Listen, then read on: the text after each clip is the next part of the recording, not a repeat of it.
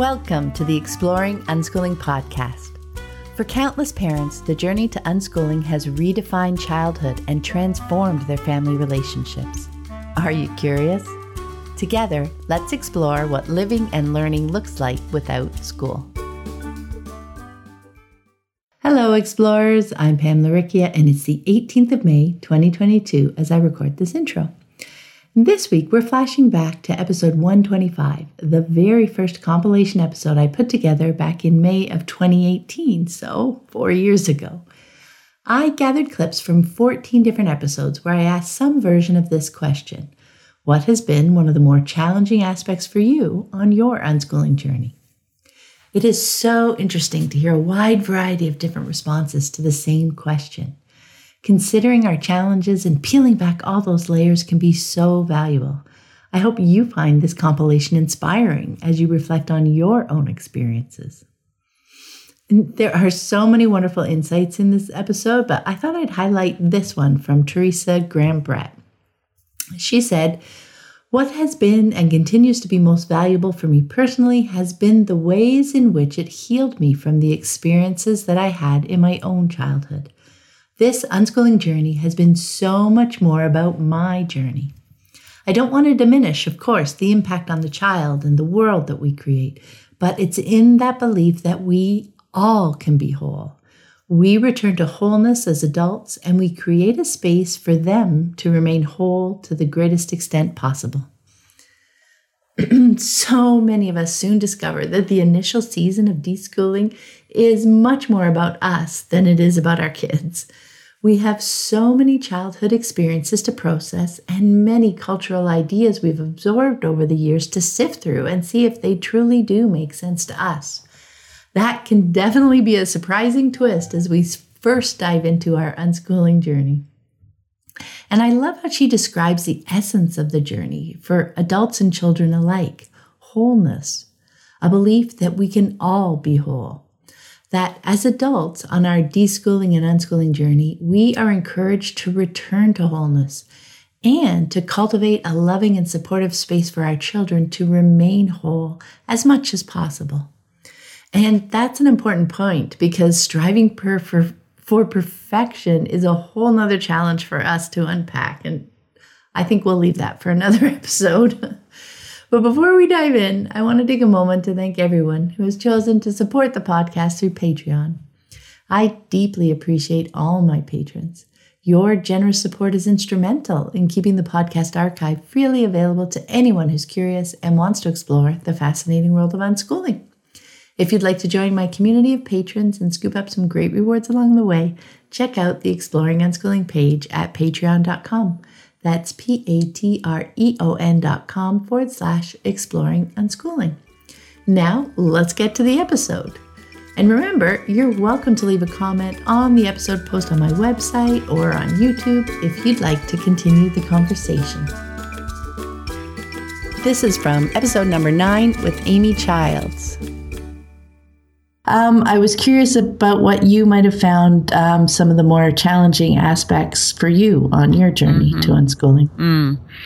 Well, my quick answer when people ask me, when people would hear that I was unschooling and they didn't know what that meant and they were thinking that it meant something like school at home, they would think, oh, that sounds so hard because I can't control my kids, or they won't do anything I say, or because I don't even know algebra, I can't teach them algebra.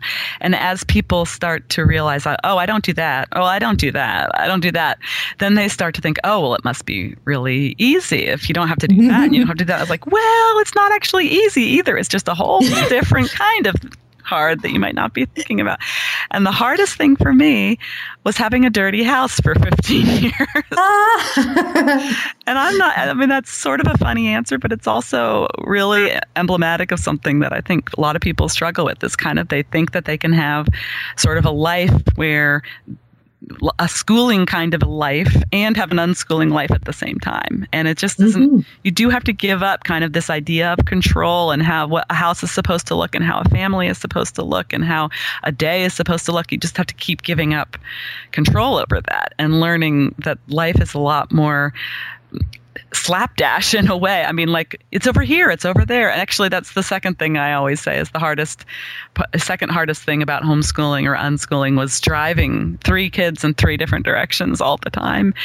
And it again, that just shows how much time and effort and attention it takes. It's a shorthand way of saying, well, you as a parent, you need to turn your whole life inside out. You need to focus on what your kids need instead of what you want or what you pictured life was going to be like. And that's what I do with clients. I have a lot of clients who are not unschoolers, but often I'll have an unschooler call me because, I'm unschooling and I thought it was going to be so much fun, and it's not really like, how am I going to get my kids to ever clean up? And it's like, well, actually, the way it's going to be fun is if you let go of that idea of what fun is or what a house is supposed to look like.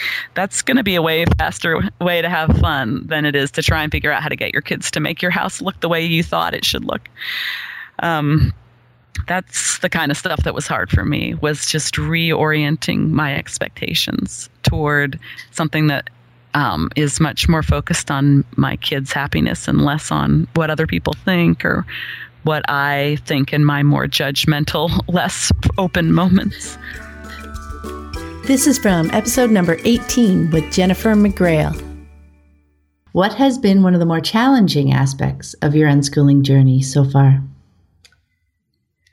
So for me, I think it's been figuring out where my own self-care fits in. I tend to be an all or nothing personality, so I figured early on that it was very easy for me to make it all about the kids all the time, which, a certain amount of that you need to do to unschool well, but I had to realize that if I burnt myself out, that I wasn't any good to my kids or myself. So I had to figure out where I fit in the whole of unschooling and how I could take care of myself and also be there fully present for the kids. Yeah, that's a great point. I remember, struggling with that too. Well, and that's something that changes with time as well, right? Definitely. The things you find that re-energize, that's probably a good word, that re-energize you change over time, and also as they grow, because when they're younger, obviously, and they need more hands-on help, your moments for re-energizing, I spent a lot of time trying to figure out ways I could do it while I was still with them. Mm-hmm. Finding, if it was for me at the time, just a cup of tea while they were doing things, or, a little bit more quiet activity, or just going out for a walk. So they're looking at their things and I'm looking at my things, seeing the gardens and that kind of stuff, and how that changes over time. But it is an important part, because if we don't put our needs into the mix, part of learning out how to all live together, that's a really big piece of it, isn't it? It is. And there seems to be sort of a push by society, almost like it's important for you to get away from your kids. Like my oldest was still just a baby, and people were like offering to babysit. Oh, guys should go out. You should go away for a weekend. You should. And it wasn't that I wanted to get away from my kids. I wanted to learn how to, like you said, take time for yourself and still be present for your kids. Exactly. I can't remember how many times I was asked, oh, well, I'll look after the kids. You guys go do this. It's like, no, but that's not what I want either. Right. It's hard. It's a balance. And I noticed for me, something that was huge was that my kids are all about 3.5 years apart.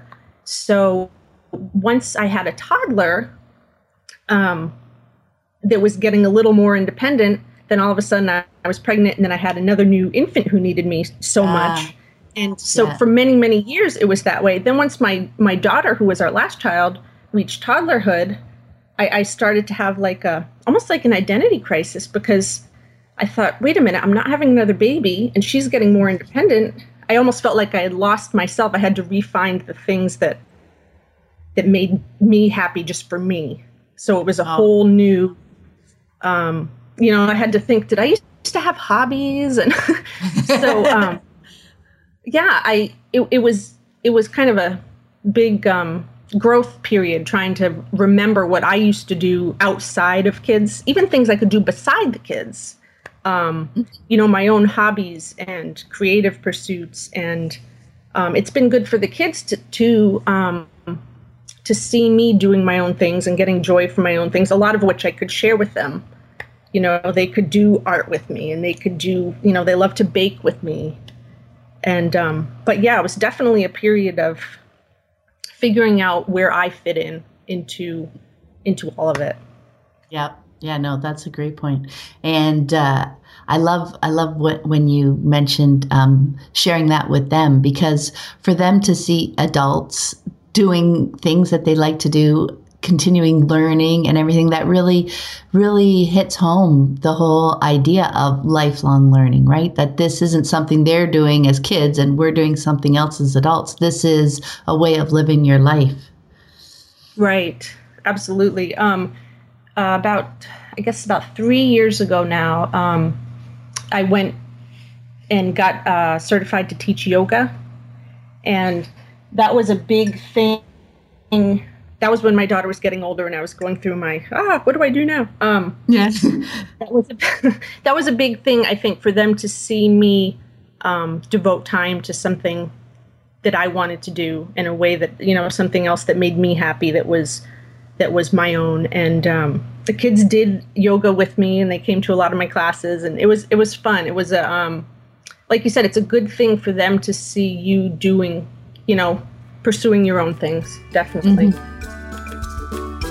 This is from episode 22 with Lainey Liberty.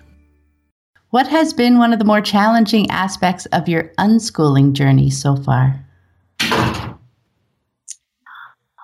We were about 3 years into our journey, and the biggest challenge that we came across was Miro had a key turn 13, and his desire to be in community. He fell in love with the lifestyle that we were living. He was learning. We really sort of decompressed ourselves from the role of consumer. And that's huge. We could talk about that. But that's, answering this question was almost a side note. We loved the lifestyle. We loved living minimally. We loved being present. We loved not having any plans. And we loved being outside of the United States. There was so much that we connected with from the cultures and communities that we were visiting. But on the other hand, Miro was feeling isolated and lonely. So there was a conflict. He really loved, he was committed to what we were doing. He was committed to this minimalist lifestyle. He was committed to all that we had built and created together. But he was also, on the other hand, feeling this sense of isolation and loneliness. So we traveled back to the United States for a conference, an unschooling conference.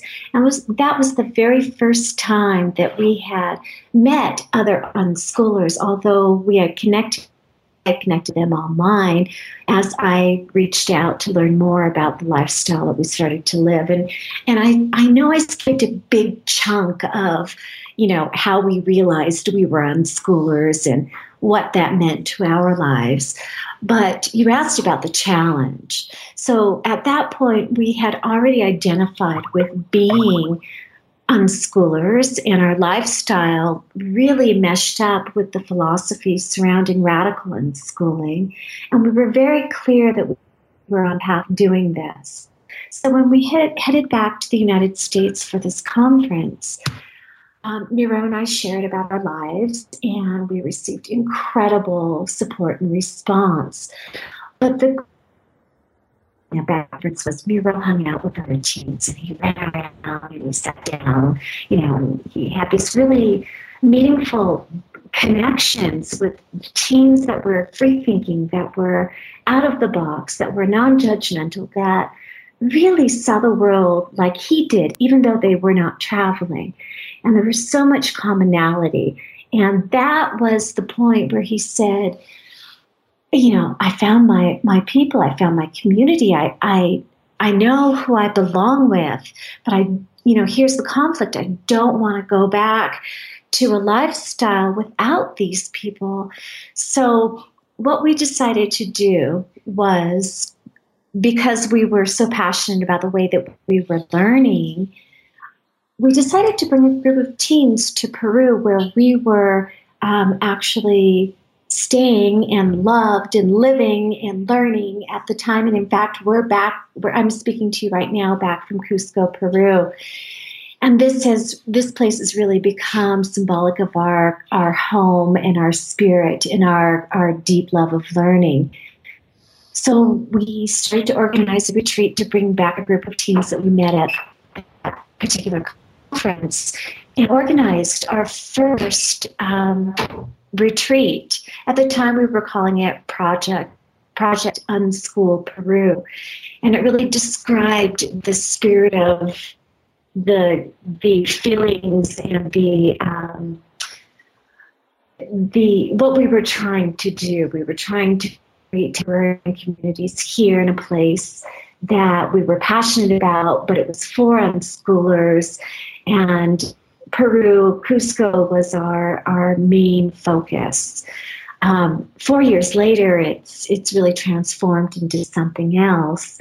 And we've transformed who we are and how we identify our learning styles. And in fact, we call ourselves world schoolers now. That is really cool how you guys managed, like how much brainstorming did it take, to come up with the idea of, you wanted to keep your traveling lifestyle that you both really enjoyed, and you found this community that Moreau really wanted to connect with. I mean, what a great idea to bring some of the community to you. Well, I have to tell you, Pam, it was really about taking care of my child's needs. Yeah. And, that was the main reason. We loved our life, but I had to solve a problem as parents, create an opportunity to solve a problem or to create the circumstances that would help, facilitate solving a problem. Again, as parents, we don't solve the problem. We just set up the circumstances. But I was passionate about finding a way that would, answer the problem we were having together, because this was our problem. This is from episode 27 with Teresa Graham Brett. What has been one of the more challenging aspects for you on your unschooling journey so far? I think I talked a lot about that in some of the other questions, right? Because I think that, and this may answer our last question too, about what's most valuable. The most challenging and most valuable part of it was recognizing that I needed to change. That the goal wasn't to change the children in my life so that I would be more comfortable. It was to use the discomfort that they generated in me to do my own work.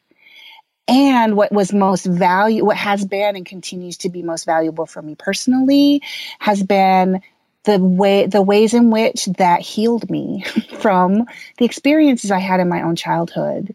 That this unschooling journey has been so much more about my journey. But I don't want to diminish, of course, the impact on the child, right? and the world that we create. But it's in that belief that we all can be whole, that we return to wholeness as adults, and we create a space for them to remain whole to the greatest extent possible. We're all going to experience some pain and some trauma. And it's not about you have a happy life that never experiences any of those things. That's not what I create for the children in my life, because I don't control their environments. I don't control the relationship they have with others, the ways in which someone you love might hurt you, in those other relationships they have. But it's a journey of healing for me and parents. And then it is back to wholeness. And it's a journey of creating as much of a foundation of wholeness from which they then operate from, of knowing themselves and knowing that they're enough. And they're going to question it, because I see that now in Martel even. He'll question, am I good enough? How am I going to make it in the world? He asked me once recently, Mom, how do you know I'm going to be okay without formal schooling?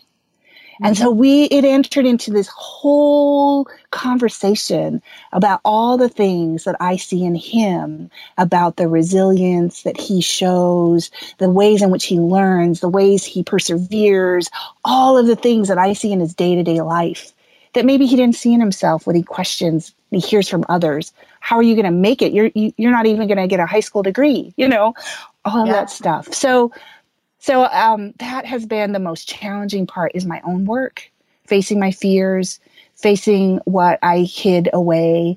And it's also been the most valuable for me personally. And the relationships that I feel like I have, the ways in which I've learned to be humble and reconnect and, own and be accountable for my own behaviors, but also, come from a place of deep love for myself, and then that love translates to them. And, it's just, that's the journey I'm on. I'm still on it. I am nowhere near the end of all of that learning journey. This is from episode 36 with Lauren Seaver. What has been the hardest part of your unschooling journey so far? This question I thought was so hard, because I feel like we haven't had a lot of hardships with unschooling. Sometimes life can feel hard, but that's not because of unschooling. It's like, and we went from a lifestyle where River was in school for 6 hours and I was working out of the home for 9 hours. And then we'd come back home together at the end of the day. And it was like we only had the worst of ourselves to give each other. And we're both grumpy and exhausted.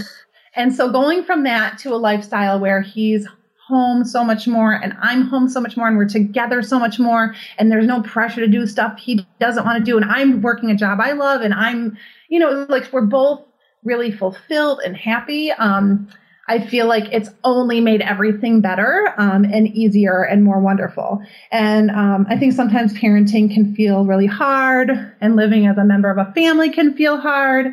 But unschooling actually makes all of it easier and better. And so I didn't have a good answer.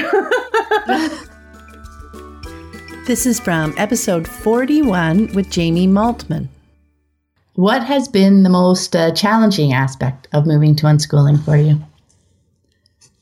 See, for me personally, I don't know that I really have an answer to that. But within our family context, I know there's been a lot more for Monica. The way that, first of all, actually, when I first started learning more about unschooling and I started sharing that with my mom, she said, wow, I wish I had this information. I probably would have done this with you guys back in the early 80s. Whereas when we started talking about even the idea of homeschooling with her mom, they thought we were crazy, because they come from, very traditional. Actually, it's interesting. Even there's another layer of context there. My wife's parents are both Chinese background, lived in different countries in Southeast Asia, and then came here for 1 year of high school and then university, and then settled here ever since. So, and they also came from very large families. So in their situation, it was a privilege for your parents to be able to pay for you to go to school, and not all of their siblings necessarily even got that chance. So with the fact that we have a free system here that, worldwide is at least pretty good, and for us to opt out of that but still pay for it through taxes sounds completely crazy to them. So just on that sort of practical, and then of course it also means that we're going to need to spend a lot more time, so we can't work. So then there'll be less money. So the practical aspect of it to them sounded nuts. Then her mom had all the different, her mom was actually very, very worried that we were going to stunt their intellectual development, that we're going to stunt their social development, all these different issues that she had. So the toughest time for us was every September, especially from the time where, because Alex and then his cousin Rex are the same year school-wise.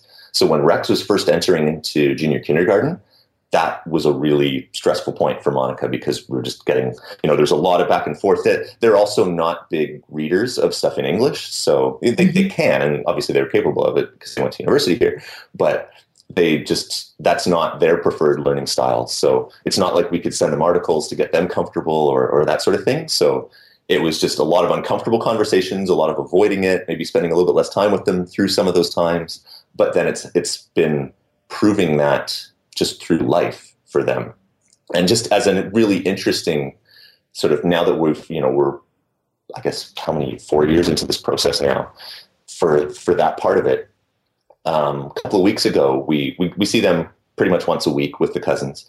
And Rex was sitting with his dad at one end of the table, and he's actually at a Montessori private school. But I'm putting air quotes around Montessori there because I know how Montessori method works, and him having a lot of homework for grade 2 to be doing, basically he's doing homework every day, doesn't have any bearing on a Montessori method at all. And I see that happening a lot because parents are paying so much for it. They're for a private school that they want a lot more of the private school features and sort of the markers of private school success. And the Montessori ended up just saying that we're doing this a little differently, but not that differently really. So he was doing they were doing some homework, and his dad was basically yelling at him to get him to stay there and keep doing this homework on Saturday afternoon for symmetry or, something like that. Some really topic that could be interesting and simple, but when it's broken into a worksheet, he was having a horrible time. Everyone was embarrassed. And meanwhile, Alex sat down at the other end of the table and was doing a project, writing out something for himself that he'd come up with, and was just happily working away, writing a ton of stuff in his notebook. And I don't even remember what it was about. And so then the grandparents were freaked out by this, sort of shying away from what had been happening at one end of the table. But then when they were asking Alex about it, they're saying, "Oh, what are you doing? What are you working on?" He started to get irritated that they were intruding into his work. So it could not have been more different. So to the point where he actually left the table, came to me kind of upset, saying, "You know what? I'm trying to work on my stuff, but everywhere I move, my grandma was bugging me here, then my grandpa was bugging me there, and my aunt was bugging me there. I don't even feel like working anymore." So, on one side, you needed this intense pressure to get anything done. And on the other side, the intrusion was messing it up and losing an opportunity for it, because you're just trying to, I guess for them, they were trying to understand and trying to see the value in it, whereas obviously he does. So just let him to it. Well, that is a cool story. Yeah. When you're paying attention to that, you do see it all over the place, don't you? Absolutely. And yeah. Well, and I guess the other part to that too is because we've hit a bunch of major milestones, that's what really got Monica completely comfortable with things too. Because she was feeling still a lot of anxiety about some of these different things of, is this going to be enough for them? Are they going to be able to do this? And because she was the primary one, we were both around them a lot, but she was the primary one sort of focused on that at that point. She had to build her confidence more. So the reading definitely was very helpful for her, and connecting with some other parents. But as we saw, once Alex started to read on his own, and I had complete confidence in it because I'd learned before I went to Montessori. So I knew that's completely possible. And I'd read so much about the theory of it and how they do it in Finland and all these different things about, if you just provide access and stuff that they're interested in and read it to them as much as they want, eventually at their pace, which could be when they're 3 and it could be when they're 9 or 10 or whatever, it's going to happen. So again, that overconfidence almost that I'm coming from helped me a lot. But I guess, so we saw, first Alex starting to read some letters and then the odd word and then short sentences in context where he's interested. And actually we saw a ton of that through sort of tablet games that he was playing, where the functional reading of getting the response to, for you to figure out what's going on this screen in Plants vs. Zombies 2, and just going a little bit further from that and seeing that picture and knowing that means this, he put a lot of stuff together through that. And that's where a lot of his good learning on the reading side was happening. Even more so than all the, it's neat nowadays that they've got at the library, every single thing, kind of toy or video game or movie that kids would possibly be interested in. They have the little tie-in readers. So that's been great, I think, especially for boys. They have all these Lego things or these Star Wars things or whatever available like that. But seeing him come through those phases to reading, and it really, like you hear in so many of the stories, it wasn't far from him being able to read a few sentences on a page that I'm reading with him, but then saying, you know what, that's enough for me. You can read the rest of it now. To now he's sitting down with these basher books and reading a chapter or two at a time about these more advanced science topics and getting everything. So it's that, is really empowering, obviously, for him most of all, but that's the validation that really helps for parents. Same thing with swimming, where I had a really negative experience with swimming lessons as a kid, but whereas Monica went all the way through the swimming system to getting some of the higher, swimming levels or whatever you call that, because I really didn't know how that works. But I saw Alex, I would take them swimming every week up here. And then when we'd go up to my parents' timeshare in the summer, they'd have access to the pool for the whole week. So we'd go once or sometimes twice a day. And I saw little by little, and I think it was not this year, but last year, towards the end of the week, he said, you know what, let me try this. I just want to try a little bit without water wings. And so he had gotten comfortable enough with the water himself. And then over the course of that last day or two, he was swimming just fine, functionally. And then soon he was getting back and forth across the pool. And now he's totally comfortable with swimming. So just two completely different things to follow on from the other stuff that you learn without having to be schooled in it, like walking and talking and everything else that happens in your life. But just seeing a couple of those extensions that people are so fixated on teaching being required, when obviously we know that it isn't, that's been really cool. So those are the two big ones. And now we're seeing, where Duncan's at. And again, not comparing the two of them, just saying, we're now very curious where along the path that'll happen. Both of those things will happen for him. So, I think that's one of the reasons, when people first come to unschooling and they're trying it out, I know a lot of us, and I do as well, talk about, giving it that time, 6 months, a year, try it out for a long enough period that you can see these developments, right? Because it's really, I find it easy to develop that trust in unschooling when you give it enough time that you can look back and see something develop, like whether it's swimming, whether it's reading, whether it's whatever their interest is, they are going to learn in those larger chunks of time. So if you're giving them that space and all the support and hanging out with them, and you know what, I'm going to try this for a year and see how it goes. When you've got that bit longer period of time, you are going to see some really awesome things happen. It's just, being able to take that time at first when you're not quite sure what's going to happen. Yeah. And there's the other side of that too, is we were just really lucky that we found the concept of unschooling on a website when Alex was maybe 1 year old. So we were able to spend the next 2-3 years before he would have been at regular school age to work on our own deschooling and read a lot of this stuff and just think about how that applied to just the way he was learning, where nobody would be expecting school to be involved. Yeah. And just get really comfortable with those concepts, because the more, not only is it the more school that you do, the more time you're going to have to work on that, but the more, both sides, right? If your kids do go into school, there's going to be even more time that you're going to need to wait to really be able to see that yourself and to give them the space and the comfort level that they're going to be able to do that. So I just think we're really lucky, if everyone that was ever going to be interested in this would look at it when their kids are born, that would be great. But obviously that usually doesn't happen, because that would only usually happen if you come across some other friends of yours that probably were already doing it. Otherwise, you're going to have some experience with school probably along the way first. This is from episode 79 with Dan Cadzo. So I was wondering, what has been the most challenging aspect of moving to unschooling for you? Well, initially, I felt really insecure about being a man who takes on traditionally in our society of late, female roles. And, I was raised, a redneck kid in Ohio.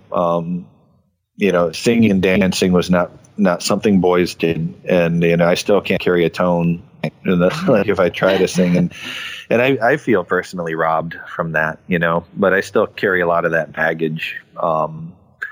And so initially, like walking into the grocery store with a kid in the grocery cart, kid in the Snuggly, people looking at you because, I don't know, it seemed to me that when I started doing it, there weren't a lot of other dads around doing it. And I would see people look at me, and sometimes they'd have concerned looks on their face, and you feel like they're judging you. But I quickly realized a lot of those people were just like, they were actually trying to be supportive, and they would say things like, "Oh, you've got your hands full." It's like, oh, boy, great job, and it's like when they start talking to you instead of just looking at you, you start realizing, wow, they actually think it's great. They admire it, and after a while, I find the older I get, the less I care about what other people think. And, you get more confidence in all your actions and stuff like that. So, that was an early challenge, worrying about stuff like that. This is from episode 88 with Jenny Gomes. So what has been the hardest part of your unschooling journey so far? So the internal work I had to do has definitely been the hardest part of my journey. And then finding a balance, because I feel like I teeter-tottered for a while, like on a roller coaster, sort of going back and forth between two extremes, like giving more than I could to my kids, then feeling justified and taking it back. And then I always felt like I had to be doing it right. And if I made a mistake, if I got angry or frustrated, I'd get discouraged and I'd feel like I was messing everything up. It was like a vicious cycle, And for a little while, until it happened, it was like that until I found some stable ground. And I find that I do still teeter totter, but like, it's not as like high points and they're not as low. Like it's sort of like, it's not as mountainous, I guess, as it would have been. Yeah. If I can describe it that way, I don't know. But that's what it feels like now. It feels like I'm finding a little bit more of a balance. Like we're in a little bit more of a group, and I'm not going to lie. It really helps that they're getting older, because reasoning with my 8-year-old is so much easier than reasoning with my 2-year-old. And that is just like common sense. Yeah. Right? Like, and it's funny because I'll often talk to people and I think people just forget like the toddler years. Like people forget childbirth pain. You forget how hard it is to give birth until like you're in the moment again. And then you forget how painful it was. And that's how the toddler years are. Like it can be really gruesome sometimes trying to, like just reason with a 2-year-old. And you want to respect them and be, but it can be challenging. So it definitely helps that as they're starting to get older, that they're open to more reasoning, especially my 8-year-old. Like it's amazing how much she's grown in the last 3 years, and how she's through being radically unschooled. Oh my gosh, it's incredible. My mom, sometimes she'll say, well, she watched them recently for a day and she's like, Madeline, really, she should be in school. She should be reading. She didn't pick a wrapper up off the floor. And I said to her, really? I said, well, she cleaned out my entire fridge yesterday. She's just one of those kids that's like, Mom, I think we should clean out the fridge today. She literally took everything out of the fridge, wiped the entire thing down, and put everything back. And I was like, okay, sure, I'll help you. But she didn't pick the wrapper up off the floor, So it's funny, like watching things like this and paying attention to them is just, it's gasoline for me. Like it adds fuel to my passion for unschooling. Definitely helps as they're getting older. And then a funny thing happened too, because as I began to radically accept them, I love that term, by the way, radically accepting your children. I also started to radically accept myself and my partner. And so that I was able to be more gentle with myself too. And then when things did happen, I would be kinder to myself about it almost, right? Like I didn't have to follow through on continuing to be grumpy. I had the tools that I needed in order to be kind to myself and realize what is it about what I'm feeling right now? What might have happened? Do I need to go and take a walk? Maybe I didn't have my cup of coffee this morning. Maybe I need to eat something. There's got to be a reason why I'm feeling this way. I'm not a mean person. I'm not usually grumpy. So I began to radically accept myself and my faults, and then my husband's too. So I wasn't so hard on him all as well. And that really, really helped us too. This is from episode 89 with Jan Hunt. What did you find to be the most challenging aspect of unschooling? I had Jason read the questions to me a few days ago, and he got to that one, and I just laughed. I said, my mother, and because she was the exact opposite. She believed 100% in schools, and she's a very, very old school. We have a funny generation gap in our family because my mom turned 40 when she had me, and I turned 38 when I had Jason. So she's from a very much earlier era where school was never questioned. Yeah. And so all of the attachment parenting things we were doing, child-led weaning and co-sleeping and unschooling were very, very hard for her to grasp. And she was really worried, genuinely worried, because that's not how she was raised. She was raised the exact opposite.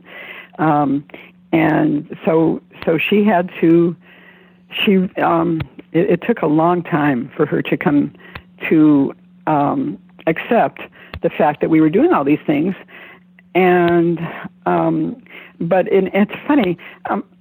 I joked once that when my book, The Natural Child, I really should have dedicated it to her because a lot of those articles were actually long letters that I wrote to her to explain what we were doing and why. Well, that's interesting because I was going to ask. So, what did you do? We were 2,000 miles. We were 3,000 miles apart, and so I couldn't pick up the phone. But I would write these long letters, and a number of those letters became articles. So really, she did me a great service because her skepticism and her judgment, that really triggered a lot of. It forced me to really think about what I'm doing and why, and try to explain it to someone who didn't get it. Was really actually very helpful to me that way. And then what happened is, by the time Jason was, I'd say 3 or 4, a lot of her criticism died down because she could see the proof was in the pudding. She could see what a sweet, wonderful kid he was.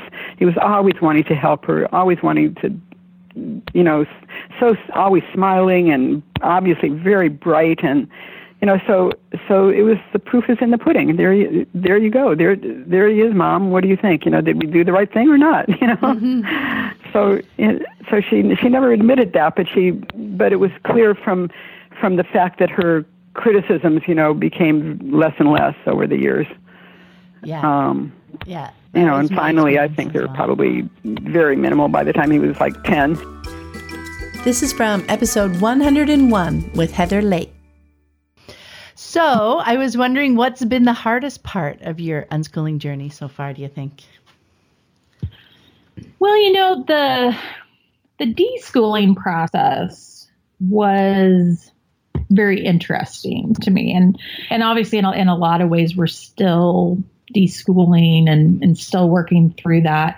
And I think, Gavin, I felt like he was going to require a lot of deschooling because I felt like emotionally he had gone through the most. School was exhausting for him because, he didn't enjoy it and he wasn't engaged in it.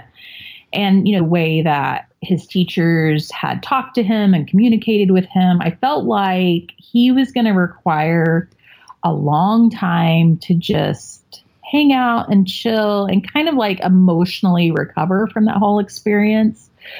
But what I found was, I think like literally like the first day he wasn't in school, he just took off. Like he just required very little deschooling. He just jumped off into his, what he was already so interested in.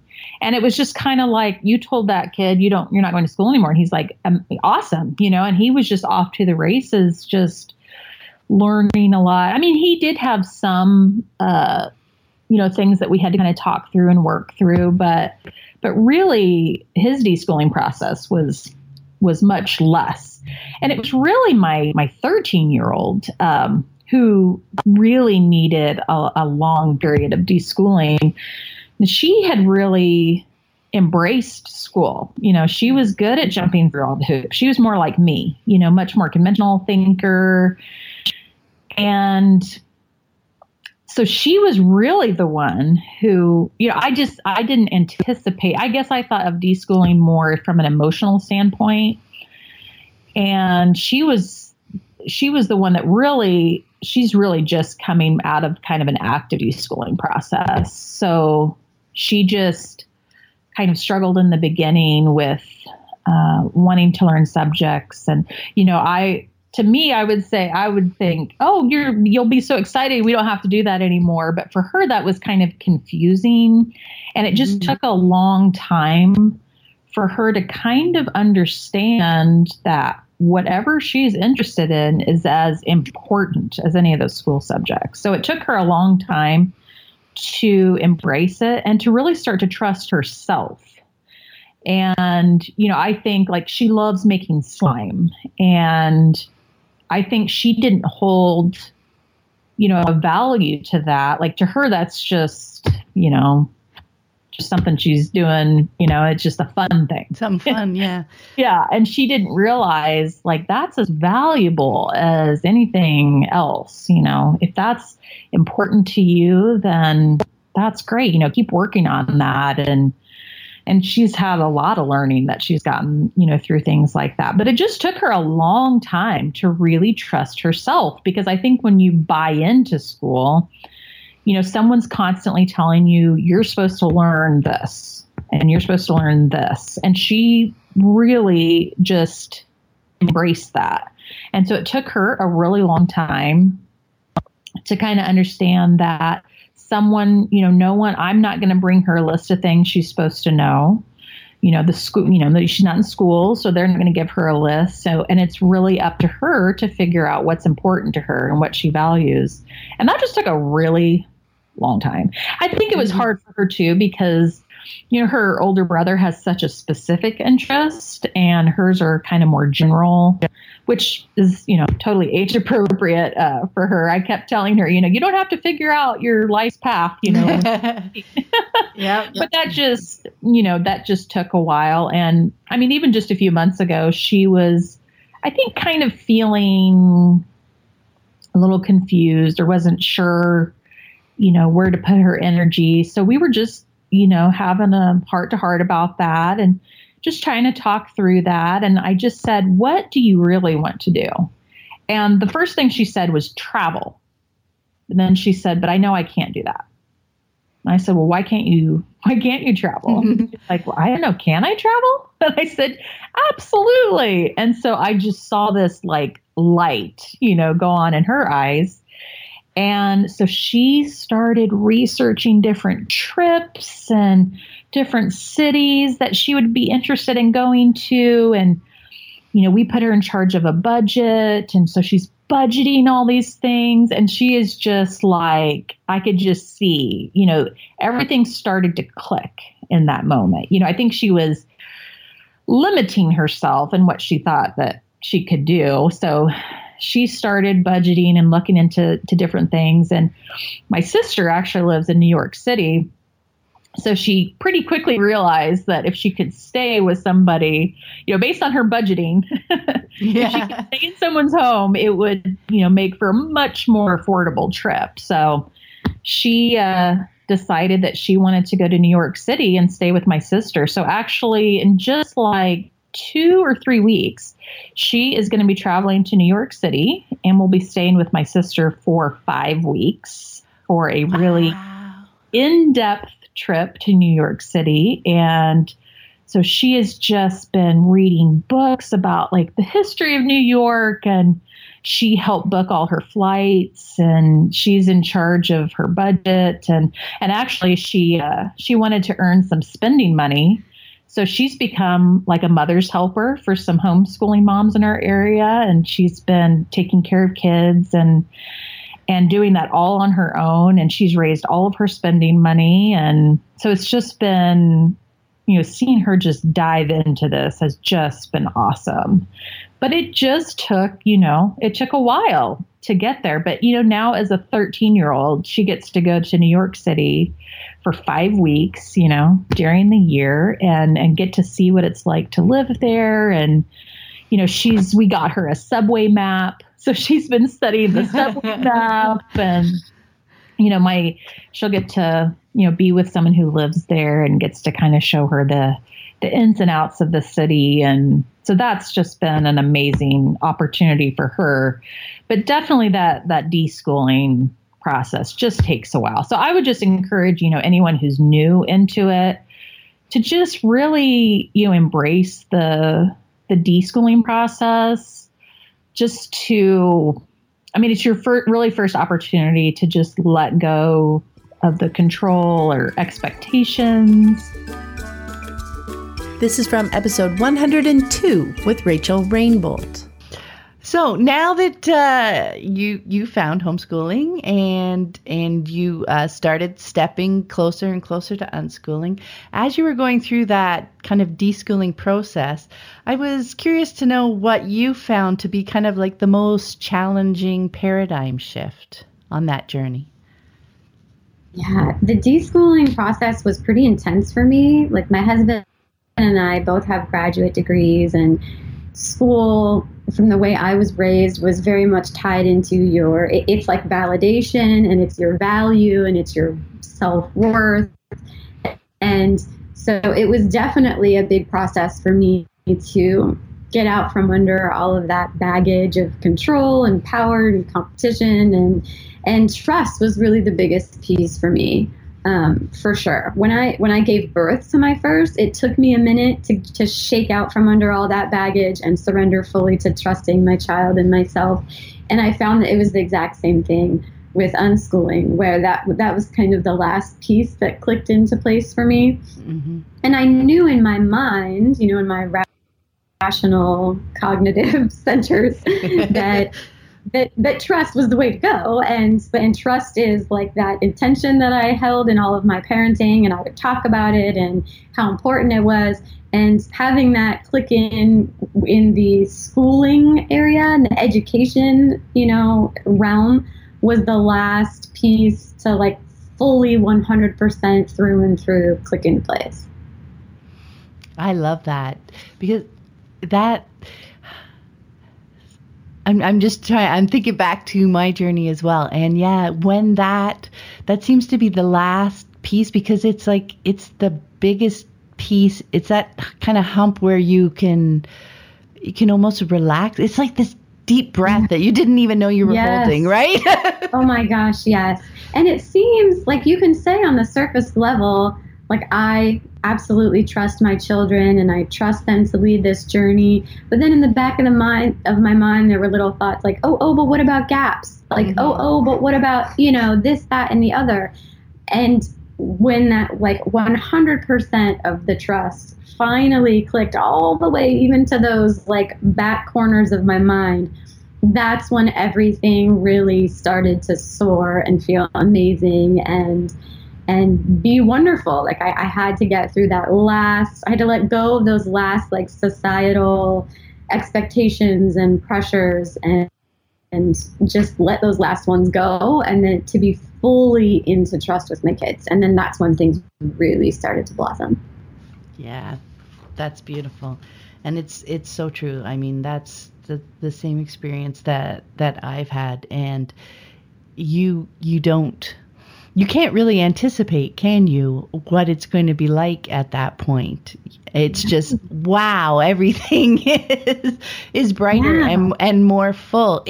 And, you know, I don't like to leave the mistaken impression that at that point it's easy all of a sudden, right? I mean, life is still life, but that trust helps you sink into each of those moments, doesn't it? Just so you can totally be there with them and processing, and it quiets all those questions that were usually flowing in the back of your mind, doesn't it?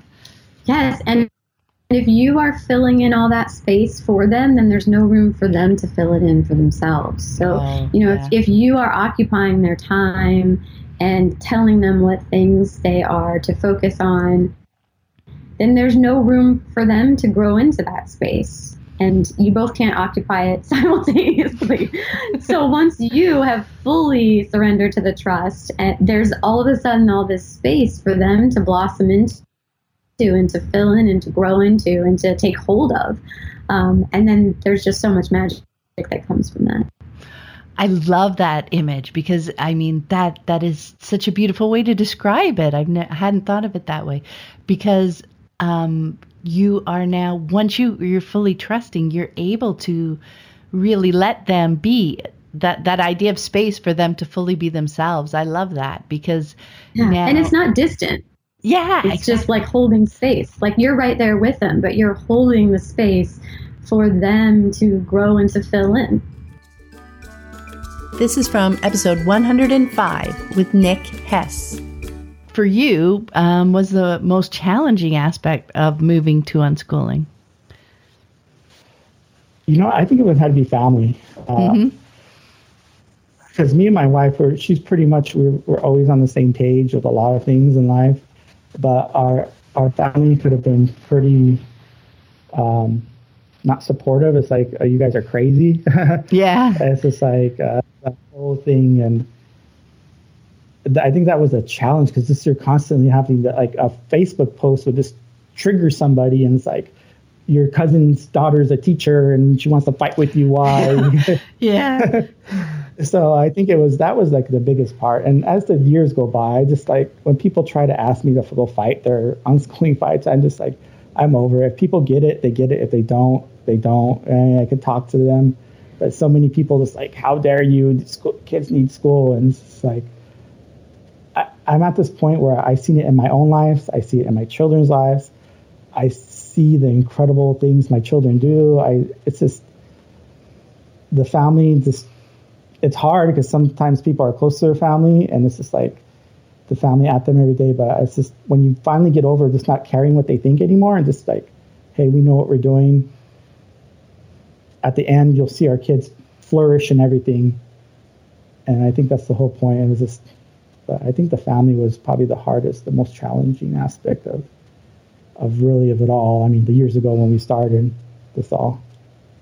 So did you find yourself for a while when you were first starting kind of pulling away for a while because you found that it was conflicting? Like I know for us for a while that first year we did, less family occasions because they were so confrontational, because it was new to them. They felt they could change our mind. And I was still learning and getting comfortable because I didn't have a experience yet, right? I hadn't spent a year or two seeing my kids unschooling and knowing in my bones that this was awesome. We were just trying it out. So, that was one of the things that helped us. Did you find that as well? Well, I think the biggest thing that really helped us is we moved from California, and all our family, both sides of our families in California, and we moved to Arizona. So basically, we only seen them a couple times a year. So that daily thing, besides the Facebook posts, that they were constantly, then this is finally moving away, just really being us and really being who we are. And my parents have always been supportive of it, and they moved to Arizona with us, and it's just that whole support of that with us, my wife, and us as a team, as a family, I think helped. And that whole move really helped a lot, where it wasn't every day, just the bombardment of it every day. This is from episode 106 with Kelly Callahan. Now that you've chosen this path and they didn't go back to school after Christmas, what did you find to be one of the bigger challenges as you were deschooling? I thought so much about this question this week and how I wanted to talk about it because, despite the fact that it feels like it was this very natural thing for us to be, there weren't big problems. Mm-hmm. It has been really challenging for different reasons. And so it's been fun kind of sorting through those threads and being like, because it's not, I can't just say there's been this one thing that's been challenging the whole time. In the early years, it was kind of all the superficial things. And I think them to be superficial now, like screens, food, sleep, that were just kind of these topics. And some of that for me was, I know a lot of people I've heard say that like they started attachment parenting and that led them into unschooling because it seemed like this seamless transition. But actually for me, something that was wound up in attachment parenting for me, which we did do, we co-slept, we breastfed on demand, we did all that stuff, was the way that it was married to a kind of natural parenting that has a fair amount of control in it, point of view. Like, yes, you're going to get, you're going to feed your kid when they're hungry, but it's only going to be the foods that you choose, and it's going to be natural, organic, no sugar, no, all that stuff, which I've always been into kind of natural food and healthy living my whole life. So I think that's also a lot of it's me and what I was gravitated to, but, and also like the no screens and the Waldorf and the wooden toys. And so a lot of that I had really absorbed quite deeply. And so peeling that apart was a big challenge. And that's kind of what it's morphed into that I've realized is that really there's nothing about unschooling that's challenging. It's all about what you're attached to and how strong your attachments are and your ability to look at those. So not to be like super esoteric, but if you ever watch The Matrix where he goes to see the Oracle and he sees the little boy bending the spoon and he says, it's not the spoon, it's only yourself that's bending. And I think that's how I feel about unschooling now. It's like, it's not, and I've heard you say this over and over when there's problems, like people like, it's not the unschooling. Mm-hmm. And it's like, I feel it now. Like the things that challenge me are never the unschooling. It's really because I'm super attached to something and being some way or some idea I had about it, the idea I had about what it meant for my son to want to play video games all the time, or, what it meant when my daughter really did want to be taking classes and kind of keep one foot in like structured learning world, like when I really wanted to be like full scale unschooling. So the thing that makes it easier is when I take all of the things that I learned from listening to your podcast and the things that I read, which is, giving space and seeing what's really needed and not trying to rush in and control it and trusting and then those things, like that stuff is never about the thing. It's always about how you approach it. This is from episode 111 with Jan Fortune. I was wondering, what did you end up finding to be the most challenging aspect of moving to unschooling? I think at the beginning it is that fear, that kind of nobody else is doing this. Am I just lazy or stupid? Am I letting them down? Am I going to miss some essential skill or fact that they need in life by kind of just, winging it and doing it on the hoof? But actually, I think over time begin to realize that whatever model of education you're using, something's going to get missed out. It doesn't matter how academic or rigorous it is. Nobody can cover every topic known to humanity. So you begin to relax and kind of think, actually, let's just develop skills. Let's just develop a love of learning. Let's just provide a rich environment with conversation and films and nature and books and art materials and, whatever it is, and just take that pressure off ticking the box.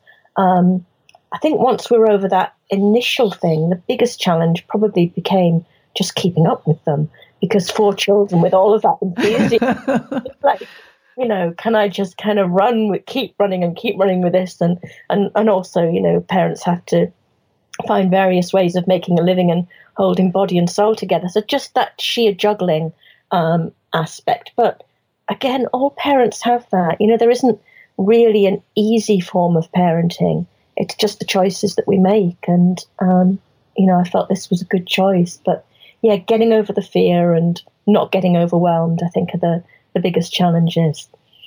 I really love that. And it turns out it comes to, like you were saying, all parents have this. Unschooling challenges just are really life challenges, aren't they? Just living together.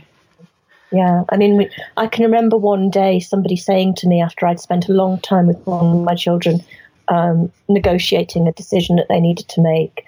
And they said, well, why did you spend all that time? You could have just imposed, you could have just solved that in 5 minutes, told them this is what you're going to do, get on with it. And I said, well, and when you do that with your children, what happens? Well, they might have a tantrum. And so you pour your emotional energy into an hour of a child being hurt and upset and feeling dismissed. And you think that it's a bad idea for me to pour my energy into an hour of everybody winning. It's like, you're going to use the energy. Why not use it creatively instead of destructively? All parenting takes a lot of energy. And I think if you agree with your children together to use that well, I think the benefits are fantastic. I hope you found this episode helpful on your unschooling journey. And be sure to check out the growing podcast archive. The conversations never go out of date. You can find more information about my books, the Living Joyfully Network online community, and the Childhood Redefined Unschooling Summit online course at my website, livingjoyfully.ca.